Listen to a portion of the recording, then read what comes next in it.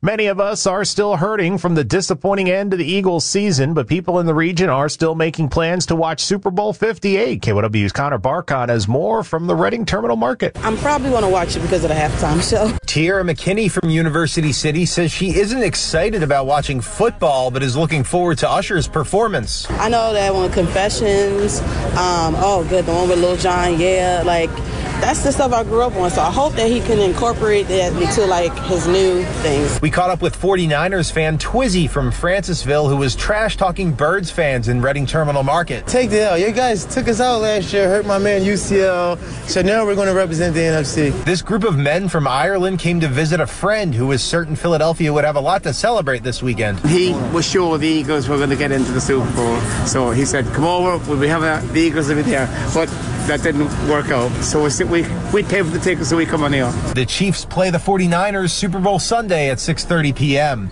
Connor Barkon, KYW News Radio, 103.9 FM.